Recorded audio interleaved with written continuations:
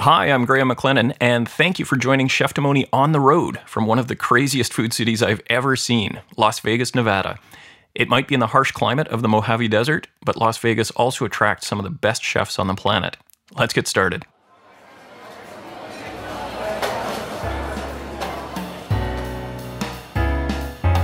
Talking to chefs, and sometimes lawyers, but always to people who love food. It's Cheftimony. Here's your host, Graham McLennan. In 2014, I was in Las Vegas for a few days, and I kept coming back to the same restaurant for brunch, the Bouchon Bistro in the Venetian Resort Hotel Casino. I can explain why really simply. Bouchon had the best brunch I had found in Las Vegas. It also has a room that I found, and still do, really inviting. There's a beautiful zinc bar that runs almost the full length of the restaurant. In front of the bar are the restaurant tables, and behind the bar, behind a mirror and a wall, is the kitchen. Since I was often having brunch on my own on that trip, I sat at the bar and I got to chatting with the bartenders, who were very friendly and very good at their jobs. They even knew how to mix a delicious Caesar, which is a drink that's pretty hard to find outside Canada. Nearing the end of my stay, I knew I had one full day ahead of me in Vegas with no real plans, and I wondered if the request I had made of Bishop's Restaurant in Vancouver, asking the chef to come in to help out the kitchen team, could work here. So I asked Melissa behind the bar whether Bouchon ever had visiting cooks come in as a stage. A stage, or stagiaire, is simply the French term for someone who volunteers or apprentices in a kitchen to learn the craft. The word is a verb, too. Doing a volunteer shift is staging or doing a stage. Anyway, Melissa suggested that I speak to Chef Josh when he came in that afternoon, so I came back to the restaurant at 2 o'clock, and out came Chef from the kitchen. We had a talk in the restaurant's lounge area, and I explained the favor I was asking and what experience I had, and by this point, years after my start as a volunteer at Bishop's, I actually had some experience. By 5 o'clock that same afternoon, I was back at Bouchon, putting on a chef's jacket and joining the team, and what an experience. I won't go into a lot of detail here because I've written a blog post about my second shift at Bouchon, which was back in 2015, and that gives a good sense of my experience in the kitchen. Suffice it to say, I'm a big fan of the way they do things at Bouchon. You can read that blog post at cheftimony.com. Since that first shift in 2014, I've been back to Bouchon several times, both as a stage in the kitchen and as a happy guest in the dining room. And on a very recent trip to Las Vegas, I had another fun day in the kitchen working with a great team, including Chef Daniel Ontiveros, who is the executive sous chef, Chef Tanya, a sous chef, and my new friend, Chef Neil, who shared his first course station with me during service and helped me with the finer points of searing foie gras. The day after that most recent shift, my girlfriend and I went to Bouchon for dinner, and there's a really, really good story in that experience that perhaps I'll share in a future episode. But today's focus is on my talk with Chef Joshua Crane. To set the stage for that interview, we met up with Chef Josh and his wife Rachel a couple of days after the fantastic dinner we had at Bouchon. And we saw some of Las Vegas that perhaps not many visitors to the Vegas Strip get to see. Josh and Rachel took us first to the Pioneer Saloon, about a half hour from the Strip, and I highly recommend you look it up. It's been there since 1913. There are actual bullet holes in the wall, and it's the place where Clark Gable stayed for 3 days while he waited for word about his wife, Carole Lombard, before he learned that she had died with all aboard a flight that had taken off from Las Vegas. The Pioneer Saloon, it's got real history. It's completely unlike the Vegas Strip, and in my view, it's wonderful. So after a beer at the Pioneer, we went to Josh and Rachel's house in Henderson for some beautiful snacks and a glass of wine around the fire pit in their backyard. And I got to visit with Chef for the first time really outside the kitchen at Bouchon. And not surprisingly, as someone who is so dedicated to the craft of cooking, Josh has other interests that he pursues with passion too. It turns out the chef is a woodworker who recently built a beautiful oak staircase in his home and also a wonderful and huge picture frame out of reclaimed barnwood for his wife. I learned that Josh is also a music fan with a killer stereo and a serious vinyl collection, including his favorite Canadian export, Neil Young. Chef and I sat down and spoke about his experience in Las Vegas and what brought him here to the desert, and about his early days, from cooking school at the Culinary Institute of America, also known as the CIA, in New York, to working his way through the ranks of the original Bouchon restaurant in Yountville, California. Before we get to the interview, a bit of background on Bouchon and some of the industry terms that Josh uses in our interview. Bouchon is one of several restaurants created by Chef Thomas Keller, probably best known for the French Laundry in Yountville, California. The French Laundry opened in 1994, and it's widely recognized as one of the best restaurants in the world. It's been awarded 3 Michelin stars, which is as good as it gets, and it has received many, many other accolades and awards. In 1998, Thomas Keller opened the original Bouchon in Yountville, just steps from the French Laundry. Now, a Bouchon in France is a type of restaurant in Lyon serving traditional foods in a really fun and convivial atmosphere. And Bouchon, Thomas Keller's restaurant, both the California one and the Las Vegas one, serve delicious French bistro food. Think about the kind of food you'd crave on a cold night or after a long, hard day of work. That might be French onion soup or steaming mussels or fresh-baked bread. And you'll know what Bouchon does really well. Bouchon in California received a Michelin star itself, which again is a huge achievement. Chef Josh worked his way through positions at the California Bouchon very quickly to take over as the chef de cuisine at that restaurant, well before he came to Las Vegas. The chef de cuisine is the chef responsible for all day-to-day operations of the restaurant, basically the head of the team at any given location. You'll hear Josh speak of other kitchen positions, sous chef or simply sous, and executive sous or exec sous for the executive sous chef, commis, which is spelled C-O-M-M-I-S, and that's a junior member of the team. You'll hear Josh speak of covers as well, which is the restaurant term for individual diners. So a cover is one person at a table. If 4 people go to dinner, that might be one table, but it's also 4 covers. Chef also mentions TKRG, which is the Thomas Keller Restaurant Group.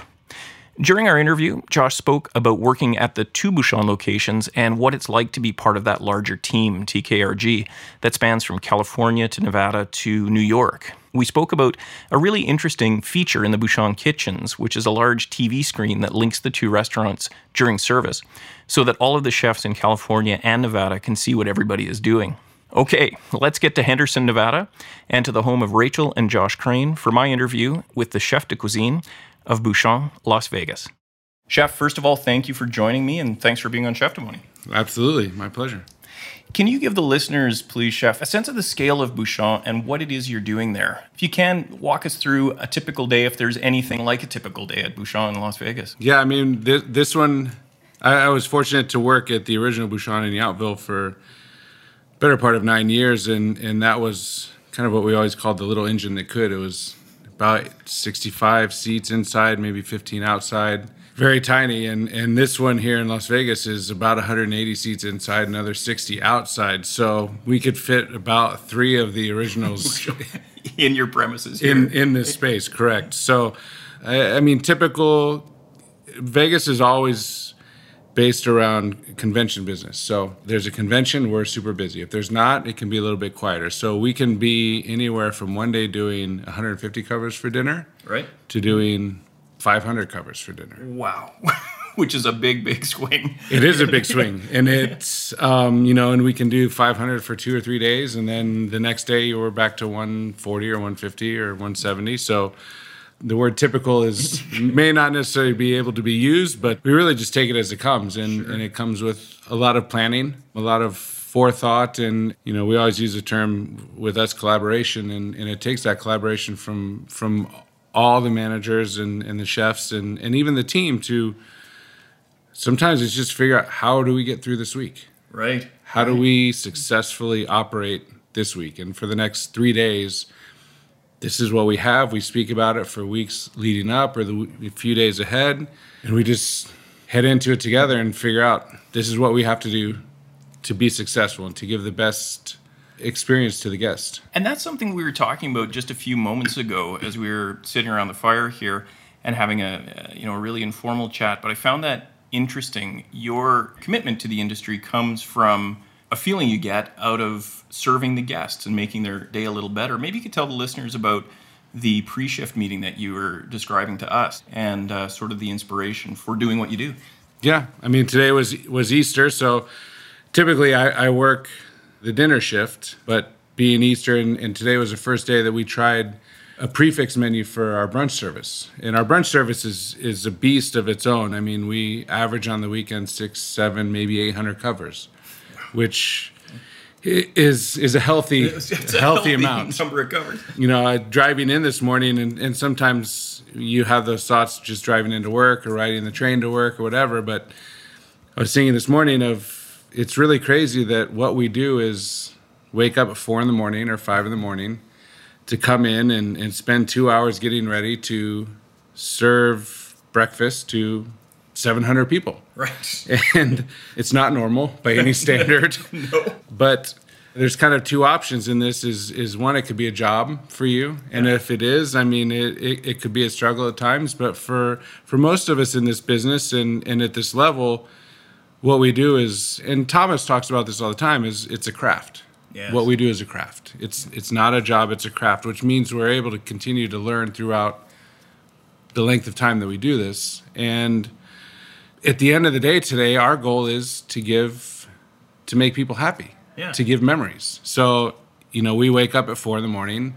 to, in the end, make people happy. It's fulfilling to know that you make people happy, and to see people walk out with a smile on their face and is great. This point about making people happy is a really important one, and young as Chef Demoni is, I'm encouraged to find that it's a theme among the chefs I'm talking to. Having worked in both law and cooking, I can say the careers are similar in one key way, which is that they are both plain hard work. They're also both glamorized for some reason, with TV shows dedicated to celebrity chefs and endless shows about fictional lawyers. A couple of years ago, I had a funny experience while working on the line at Burdock & Co. One of the other cooks asked me whether being a lawyer in real life was like being a lawyer on TV. I thought about that for a minute, about how to best answer the question, and then said, well, real law work is about as similar to TV law as working as a line cook is to being a celebrity chef on TV. The poor guy's face fell, but it's true. There's no good TV show to be built around 12 hours of document review or 12 hours of vegetable prep. There is just hard work. So that brings me back to Josh's point about making people happy. You can love working with food, but to get through those 12-hour or longer days, there has to be something more. And how fantastic that in cooking, it can be making people happy, giving them great memories. All right, let's get back to Chef Josh. And in this part of the interview, I talked to Chef about his start in the industry. Well, let's go back, please, Chef, to certainly before Las Vegas and to earlier days. Can you tell the listeners about when the idea of cooking professionally first came up for you?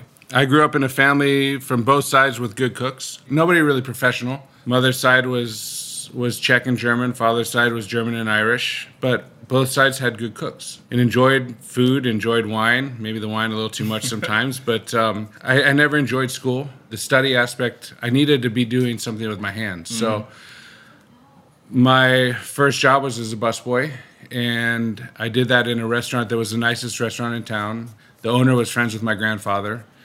And I was in some weird way attracted to the weirdos in the kitchen more than I was the guys in the front. Front of house, okay. So there was some gravitational pull that pulled me back to those guys in the back that were, back in the day when you could smoke online and, you put your cigarette on the stove and played a couple dishes. Picked it back up. Yeah, so it just, I don't know. There was an excitement about it. There was the rush of that, and a year later, I started kind of moving into prep for them and prepping for banquets, things like that. And another year or two went by, and I was supposed to be a rock star. Okay, hey, but me too. And somehow it didn't pan out for me. Yeah, I know. I don't know what happened. I said to myself, it's like, well, maybe I don't want to suffer those many years being poor and whatever, trying to be a rock star. But And were you playing in a band at the time? Were you doing some playing? I was in and out of a couple, yeah. And so I decided, well, at some point I needed a job, and sure. I figured I needed to do something. So cooking was the only thing I'd done. I had done, honestly, Chili's and Olive Garden and Dairy Queen and Kentucky Fried Chicken and this other restaurant. And I finally decided, well, I should probably do something with my life. And so I decided to go to culinary school. I went to the Culinary Institute in New York, and really the rest is history. I'd found my people. To say. So did that and graduated. I wasn't going back to Illinois. I knew that much. Right. There was nothing much there. Okay, nothing pulling you back. I had a couple friends who were from San Francisco in school. Mm-hmm. I loaded up my truck and I moved out west. Beautiful. And where did you land on the culinary side in California? I actually ended up at Greystone, which is part of CIA in St. Helena. Met there ultimately who would turn into being my mentor, his name is Jeff Cerciello. He was working there, and then I left and went to Atlanta for 4 months, found out that I really didn't like Atlanta, moved back, ended up helping open Dean and DeLuca in St. Helena, their first kind of outcrop there. Chef and I talked a little bit more about early days, and then he circled back to the start of the path that ultimately brought him to Las Vegas. I reached a point at which, again, I said to myself, I need to do something a little more serious. Right. I want to. Okay. Calistoga was great. We had fun. I needed something more. So I went and joined Bouchon a year and a half into their being open. And the rest, honestly, is history at that point. And take the listeners through, Chef, if you would, your experience at Bouchon, because you worked through some of the ranks there at least, and then up into the CDC position. Yeah, it was a rather quick climb. A couple months into it, I became sous chef. About a year after, became executive sous chef. And then a little bit of time after that, Jeff's kind of started pulling out. We were getting ready to open Bouchon Las Vegas. We were also writing our cookbook. So I was able to kind of really take over the reins there as CDC from Jeff as he was dealing with everything outside of the restaurant.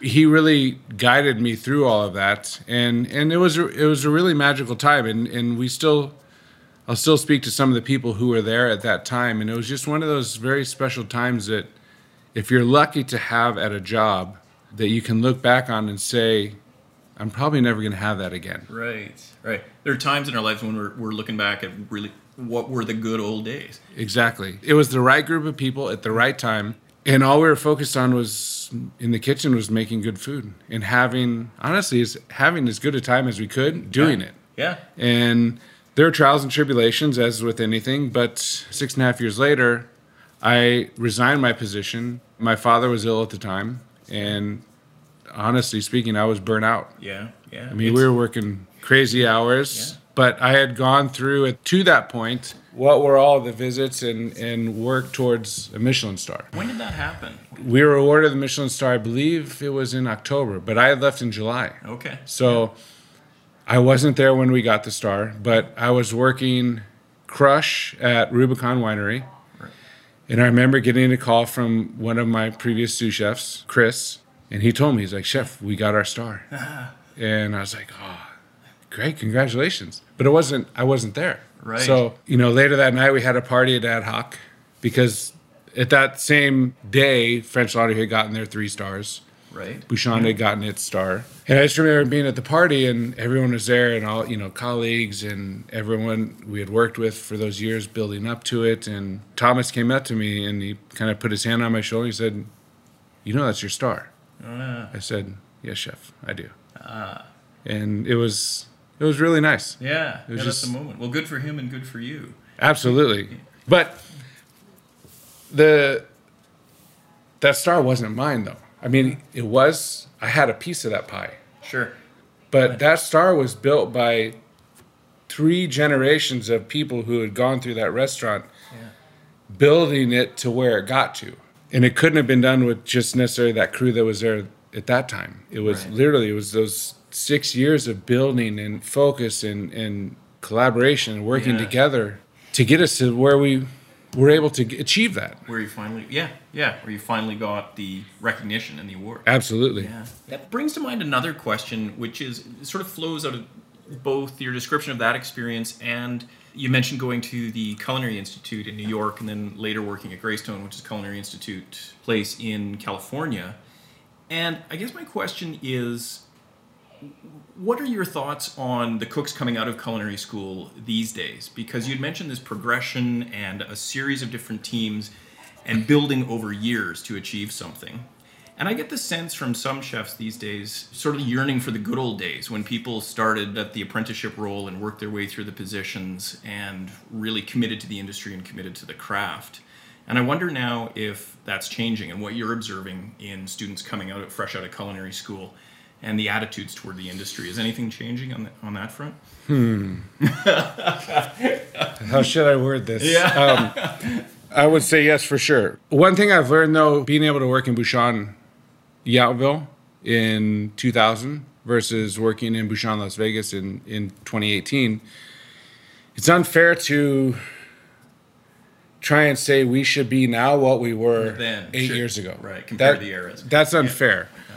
I do think that younger people these days or younger cooks, I think they're expecting too much too soon. Honestly, I felt some of this myself in my rise within Bouchon Yountville was pretty quick. I mean, it was literally like 3-4 months as a cook, and then I was sous chef. Right. Yeah, a year later, I was exec sous. Yeah.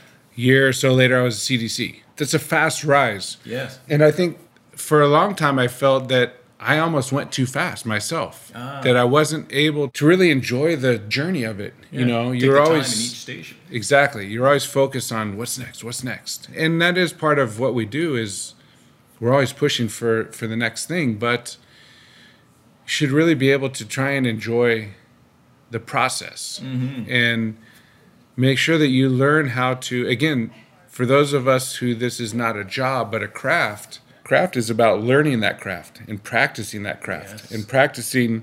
I mean, I tell cooks all the time in interviews, and I ask them a couple of questions through the interview, trying to gauge certain ideas. But I always tell them, it's like the 6.5 years I was in Yountville, I think I saw about 4,000 legs of lamb go through that restaurant. In my time here in Las Vegas, in the last 5 years, I've seen about another 4,000 legs of lamb. Yeah. But as I watch, I can step back tomorrow and walk back into the Commis kitchen and observe our butcher, Alberto, breaking down lamb. I still get an excitement on now, whatever, my 9,000th leg of lamb. Right. Exactly. Yeah. I still get excited about seeing that and still can this day see things in a new light and see, oh, you know what, I never saw that. The way that silver skin went through that piece, or, you know, how he's flaying this. So that's the part we need to be able to really grasp onto, and that's the enjoyment. Right. And it's where you can build for the whole of the career. Exactly. Yeah. For sure. Well, Chef, please take us through a few of your stops in Las Vegas. So we're leaving California now. Did you come direct from California to Las Vegas? Yes. Yeah. And where did you start in this city? Nob Hill Tavern. And that's in the MGM? It was in MGM. It is no longer there, but it was there for a long time. Originally opened by Charlie Trotter, that space, and then Michael Mina took it over. I came at a time when they were making a big change. They were more based kind of fine dining style, and this was in early 09, so it was kind of that time where a lot of things were shifting from fine dining to more the casual. And that would be connected, at least in part, to the financial Absolutely. Going on. Yeah. Yep. So it really kind of fit into my wheelhouse of what I've done. I mean, there was American food, but it was American food in the style of what a French bistro is. So the food itself was very similar to what I know. And I've never touted myself as being a fine dining chef by any means because I've never worked that. So I know what I know. And the menu was steaks. There was a burger. There was chicken and dumplings, salmon, Caesar salad, a mixed green salad. Just very simple and kind of comfort food. But it was very similar to what I've always done. Right. So it was comfortable. And Michael is a fantastic chef. As smart as they come. Yeah. Just knows food, and it was great. And we built, similar to what I felt at Bouchon over those years, we built that, but we built it with our general manager, who's a great friend, Ed Tracy. And one of the executives at Nob Hill is now the breakfast chef at Bouchon, Aaron. And, Daniel, who is now my executive at Bouchon, was my first sous chef that I hired at Nob Hill. Right. Oh. So there's this very kind of familial feel. It was a great experience. And then you made a couple of other stops, some names I've seen associated with your name, Sea Blue and American Fish. Yeah, Sea Blue was kind of the last year of Nob Hill. Is kind of Nob Hill and Sea Blue both in MGM. Yeah. And Sea Blue, we kind of made a shift in direction with the menu. I think Michael had foresight that Nob Hill was kind of coming to an end that I didn't necessarily see, and offered me the position at American Fish, which was great. I mean, and I owe everything to him to, have the respect for me to say, you know what, I'm saving you in a sense. Yes, yeah, and here's a good spot for you. Absolutely, and I'm forever grateful. American Fish was great. It was in a new hotel, a new casino. It was a hard run there. I mean, it was hard work. I remember my last week, we were actually doing kind of a shift in menus there. And I remember my last week there, before going back to Bouchon, I think I butchered a literal ton of fish. Wow. In a week. In a week. It was intense. But the whole MGM and Michael Mina experience was great because I was thrown out of my comfort zone of TKRG for 6.5 years into a world that I had no idea about. Right. Zero. And again, you're back to apprenticing in a new environment, learning the ropes and developing the craft. Exactly, and learning a new skill set, which is great. And I didn't know that, but I understand it better now. And then, the opportunity came to kind of make a return back to Bouchon, and Thomas called. And I mean, Bouchon is family for me. And I mean, as is Michael Mina for sure. But there's just, I got engaged while I was at Bouchon. I got married, and my wedding was catered by Bouchon. I've had deep roots with it. Yeah, countless anniversary dinners and fights in the restaurant with my wife, and planning wedding in the restaurant. And so it's such a big part of me that it was just something I couldn't say no to. Right. Well, and maybe you can comment a little bit, Chef. You've mentioned Thomas, of course, Thomas Keller, and TKRG, Thomas Keller Restaurant Group. Tell us a bit what it's like working within one restaurant, but that's part of a bigger group. The symbol that comes to mind for me is the television screen in the kitchen here in Las Vegas that connects to the original Bouchon in Yountville. Yeah, the TV started, I think, originally between the French Laundry and Per Se when Thomas opened Per Se, and it was really a way to have make sure that we kept a connection with each other. It's important because Thomas instills in us to remember that we aren't just the 220 employees in Las Vegas, but we're a part of, 1,000 or 1,100 person group of people working towards that same goal, which is a great experience for our guests. Right. And the TV is great. I mean, I still see people on the TV that I worked with 10 years ago. There's a waitress, Shalin, that she's been there, I think, from day one, if not day one, maybe 100 days in or so. Yeah. One of the hosts, Tony Prince, and but it's even to see, you just look up every now and then, you see one of our colleagues, or Chef Ross or Chef Dave, and it's like, oh, I meant to ask them something. So you pick up the phone, and because you saw them on the TV, and you pick up the phone, they're there. Yeah. And you say, hey, Chef, what's going on? And you may talk about something or questions, and it's great having that breadth of knowledge. One of the things I particularly like about TKRG, the Thomas Keller Restaurant Group, is this focus on collaboration. It's clearly important to Chef Josh on a day-to-day level, working with a team beyond his own restaurant and having access to that larger pool of knowledge.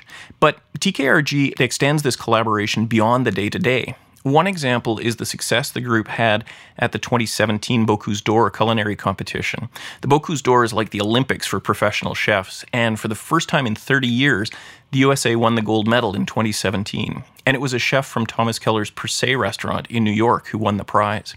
But the competition is never just about one chef, and Matthew Peters, the young chef from Per Se, had mentorship, training, and support from people throughout the Thomas Keller Restaurant Group to help him make it to the gold.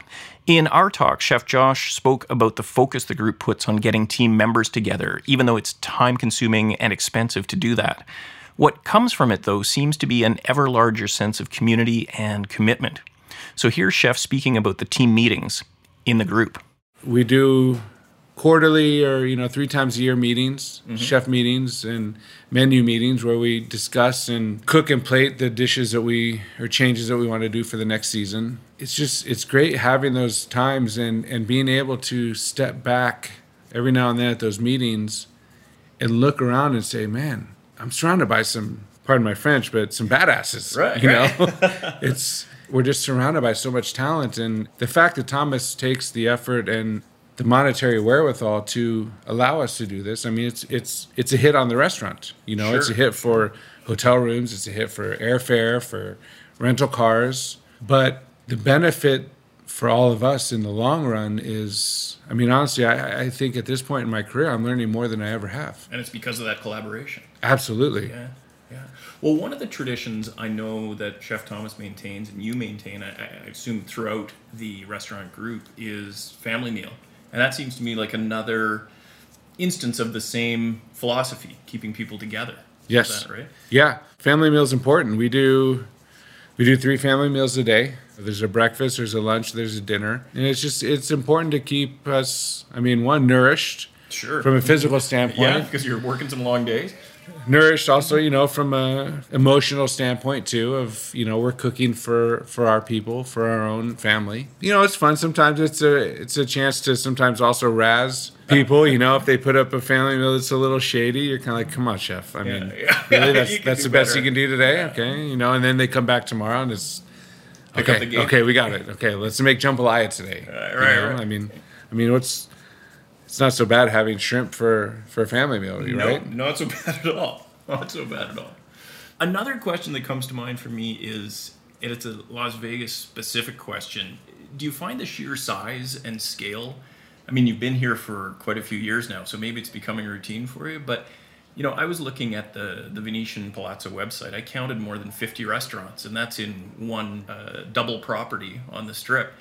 And it just boggles the mind about even supply routes coming into the kitchen. Is it as different as it feels to me from, say, an operation in California in Yountville? I can picture the delivery truck pulling up there at that Bouchon. Absolutely, yeah. These hotels are mazes. Yeah. When you get in the back of house side of things. Yeah. You walk into the hotel through the front door, and sure, it's beautiful, and there's frescoes and facades and beauty, but you get behind the scenes and you go up 2 floors on an elevator, down a 100-yard hallway, down 10 more flights of elevators to another 100-yard hallway to a loading dock. And yeah, it's not like there's a lady, Connie Green, who still does mushrooms in Napa. Mm-hmm. It's not like Connie walking up to your back door, handing you 2 boxes of morels. Right. Right? This guy just took a 10-minute walk from the loading dock. And showing up at our back door. So we're lucky in that we're run independently. Mm-hmm. So, and the Venetian is independent in that, we still do have the ability to have purveyors come right to our door. Okay. Though they have to go through this maze. Yeah, direct to you. Exactly. So that's good. It is different for sure.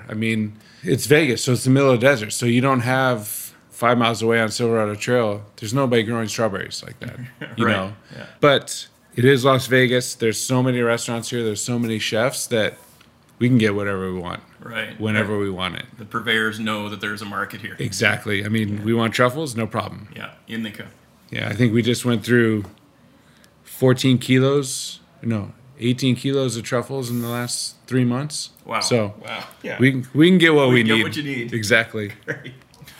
Well, Chef, just a couple more questions. Maybe you could tell the listeners about, from the chaos and madness of the Strip to a day off. What does a day off look like for you in Las Vegas? It could be woodworking in my garage. Yes, indeed. Which sometimes turns into work instead of pleasure. Instead of fun, yeah. There's a lot to do outside of Vegas. Sure. In outdoors. Anything from ATVing to, spending a day on the lake or the river, be it in a kayak or a boat or renting a boat or... It's like really anywhere else, but California, you have the coast. I think that's probably the biggest thing we miss here is nearness to ocean. Right. We're 3.5, 4 hours from LA, depending how fast you want to drive. Right. There's the ocean, but no, it's different. Everyone who works here for the most part lives off the Strip. So once you leave the Strip, the glitz and glamour of Las Vegas is history. We live in a great quiet neighborhood. It's dark at night. You don't sense that you're there. Right. We're 10 minutes from Boulder City, which is a great little kind of outcrop outside of Las Vegas. It's kind of middle America-ish. There's no gaming. There's no slot machines, anything like that. So no, it's there's a lot of outdoors. Yeah. And then summer comes. Right. and then it's into the pool. Summer is either pool or air conditioning. Right. Take your choice, but there's really only 2 options.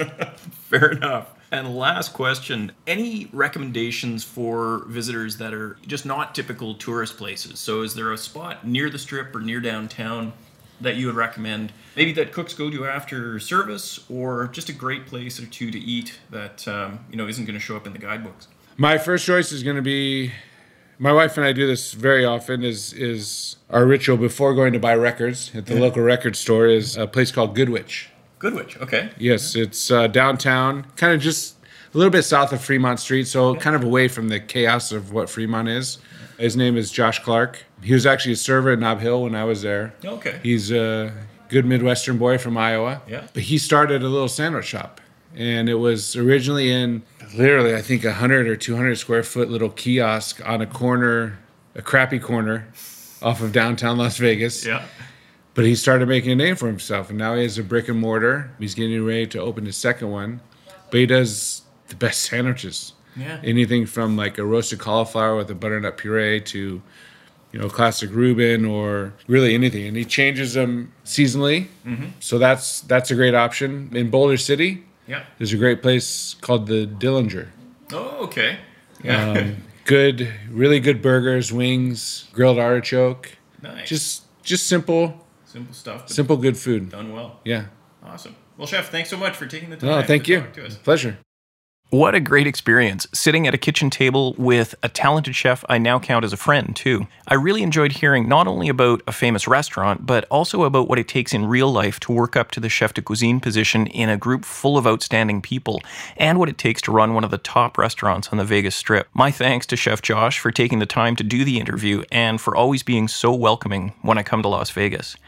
And Rachel, big thanks to you too for opening your home to us and for spending a super fun afternoon with us, showing us Nevada as we just could not have seen it otherwise. We had a great day with you and we really appreciate it. All right, that's all for episode number 2.